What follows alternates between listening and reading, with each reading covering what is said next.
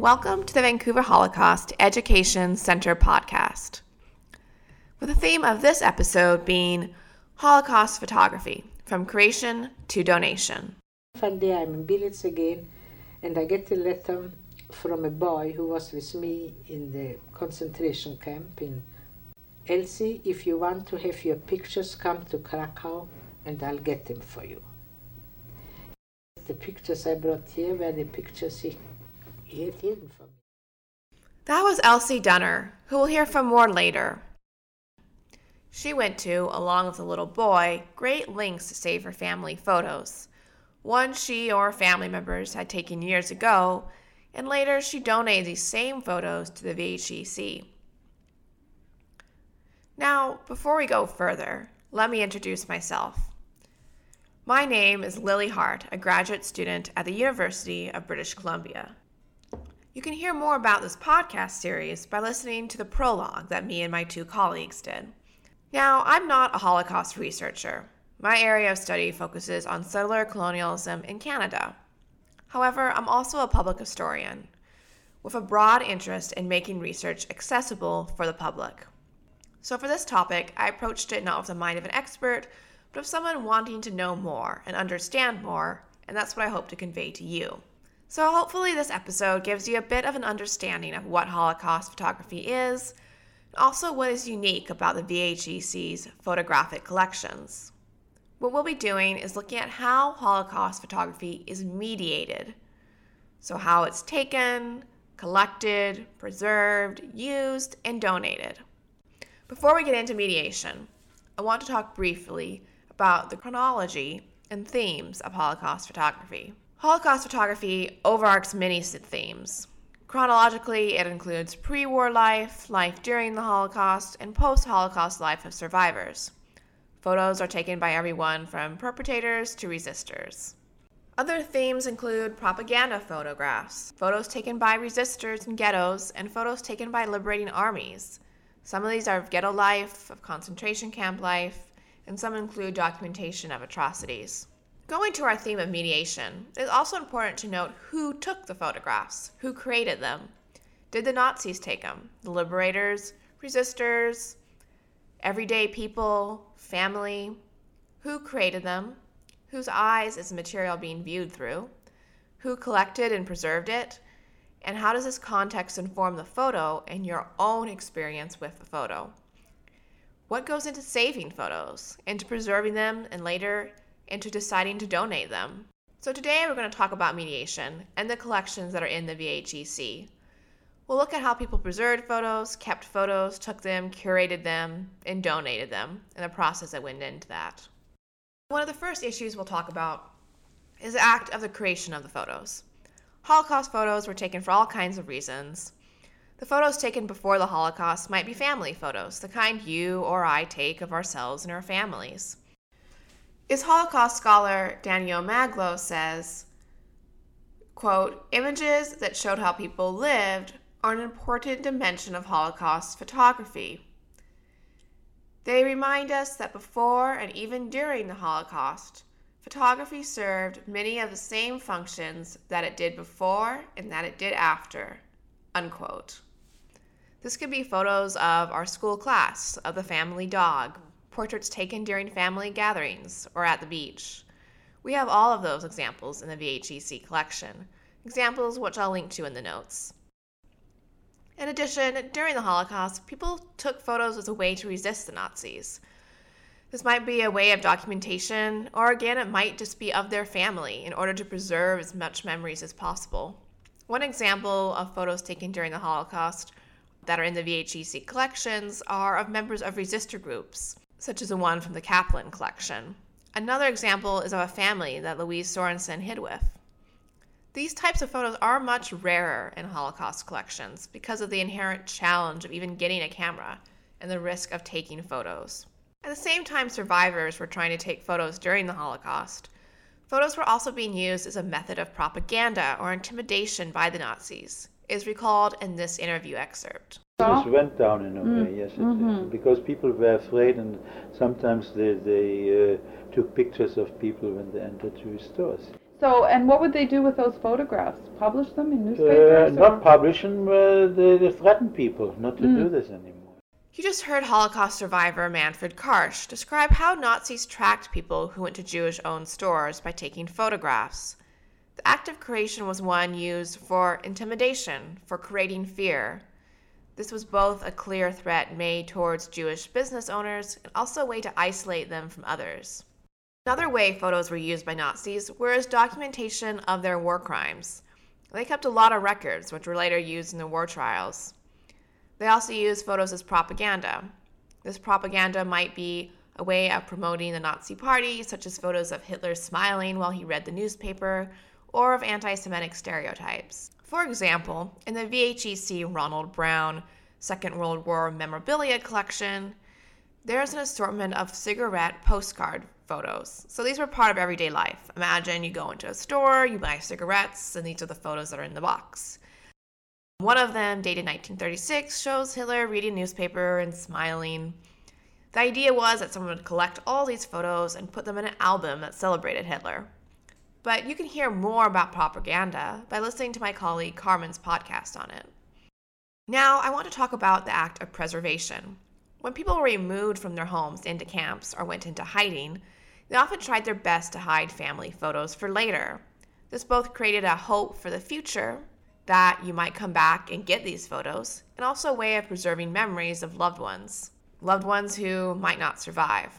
And that's something we can think about when we look at Holocaust photos, is that a lot of the times the people in them did not make it out. Just somebody that cared about them did. As we heard Elsie Dunner talk about earlier, a lot went into saving these photos, and it could be quite dangerous. We'll hear more from Elsie now. One day I'm in Billets again, and I get a letter from a boy who was with me in the concentration camp, and the parents and the older brother worked with us in the ghetto. They were in the wood business also. And I got a letter from him. Elsie, if you want to have your pictures, come to Krakow and I'll get them for you. This boy was a young boy who was in the camp with his brother, parents and two sisters. He lost his parents, he lost his sisters, he and his older brother were in the camp, and the older brother took care of him, and I kind of adopted him because he was a nice young bright boy, see. So the day I left Płaszów, he came to me out to the Appellplatz, there to the yard, to say goodbye to me. And I said to him, you know, Henry, I have a number of pictures hidden between the lumber there. I explained to him where, and I would like to save them. Can you hide them somewhere? If we survive, we'll get them. If we don't survive, so it's not important. And he said to me solemnly, Elsie, I promise I'll save them for you. So that the pictures I brought here were the pictures he had hidden from me. I went to Krakow, and it was a nice summer day, and we went up to the camp, and there was a Russian guard was there, and we told him what we came, so we had the escort, and he brought us, that Henry Kempler, to a well. And he says, Elsie, here are your pictures. So I said to him, in the water, how can you have the picture? He said, don't worry, the pictures are there. So anyhow, to make the long story short, he just went in the water, pulled the pictures out, and they were in a wooden crate, and in the crate there was a jar from preservatives, and he had them glued it in, and in that jar were the pictures, and they said they were hidden, put away in for my friend so and so, and so my name and everything. So they were there for a couple of years. Yeah. So these photos that were saved were really precious to survivors. They contained photos of their loved ones and preserved memories of their own survival. And it was a really risky act to keep them safe. Now, Holocaust photography and how we use it presents some challenges. Of course, all photography presents challenges. Photos are not neutral, even though there can be a misconception that they are. In the case of Holocaust photos, one big object of discussion is photos of atrocities. This can mean photos of people that were murdered at concentration camps. These photos are quite brutal, and often the people in the photo are nameless. These photos were used during the war and soon after as a way of communicating to those overseas what was going on. They were also used during war trials as documentation. I knew, because it seems to me that the first impact on me with respect to concentration camps was a picture of General Eisenhower walking through a camp with the bodies all around.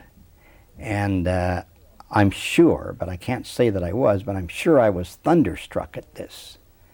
But no conception of the revelations that were to come. No, there's no doubt about that in my mind in terms of recollection, that I had no idea.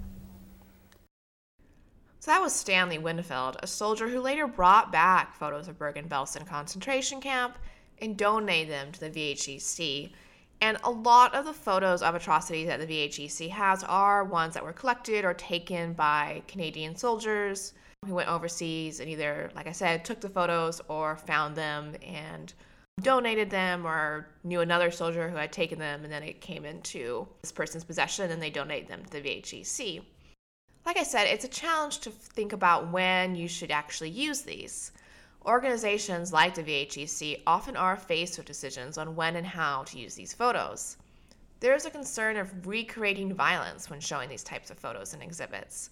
There's also the question of making sure to give content warnings in the collections. The VHEC are on the side of generally not displaying photos of atrocities and exhibits, instead centering survivor voices. Holocaust photography also presents another challenge of trauma and its impact on the generation after. There is a thing called post-memory, which is how people can deal with these photos and reimagine them in a way that helps trauma. Scholar Marianne Hirsch has written extensively on this. Post-memory is partly a response to how often certain photos of the Holocaust are repeated, to the extent that people worry they lose their meaning or perhaps not give enough agency to people, such as photos of nameless victims. Now, post-memory describes the relationship that the generation after, so the children or grandchildren of survivors, quote, bear to the personal, collective, and cultural trauma of those who came before, to experiences that they only remember by the means of the stories, images, and behaviors among which they grew up.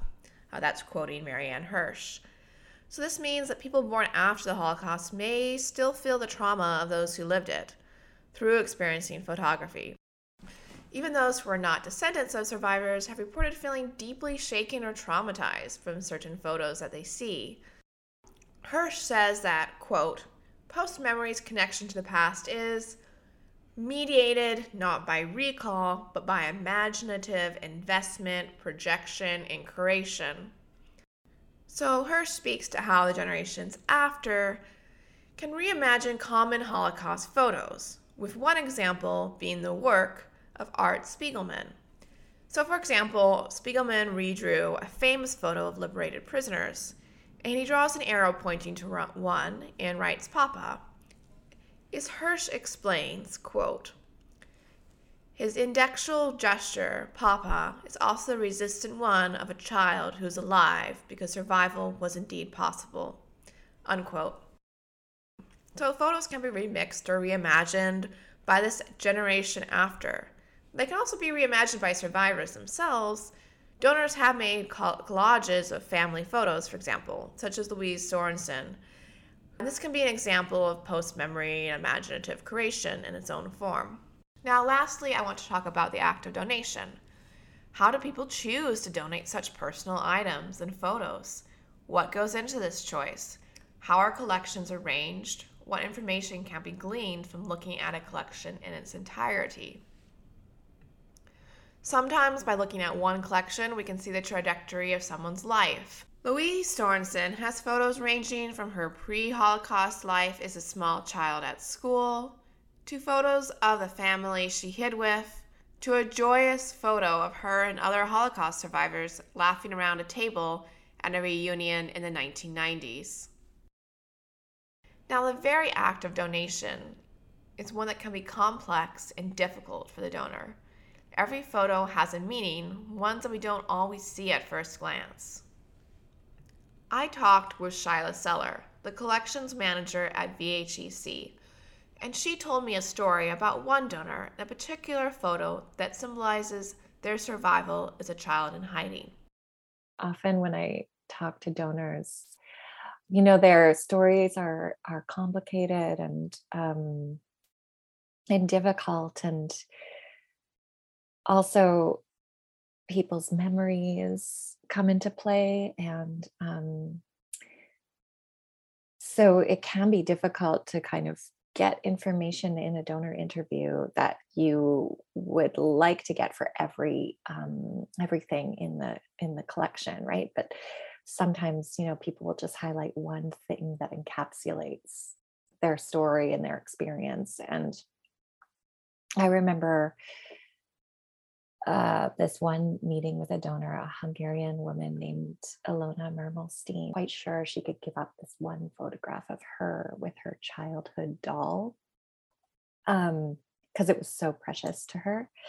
So, we worked through taking in these materials related to her parents and grandparents, and she told us what happened to them, and we gathered all this information. And then eventually we presented her like the finding aid and the cataloging, and then she came back with her photograph of her with this doll and decided that she did want it to be part of the collection. She did want to donate it. And this photo was so special because it really was about her.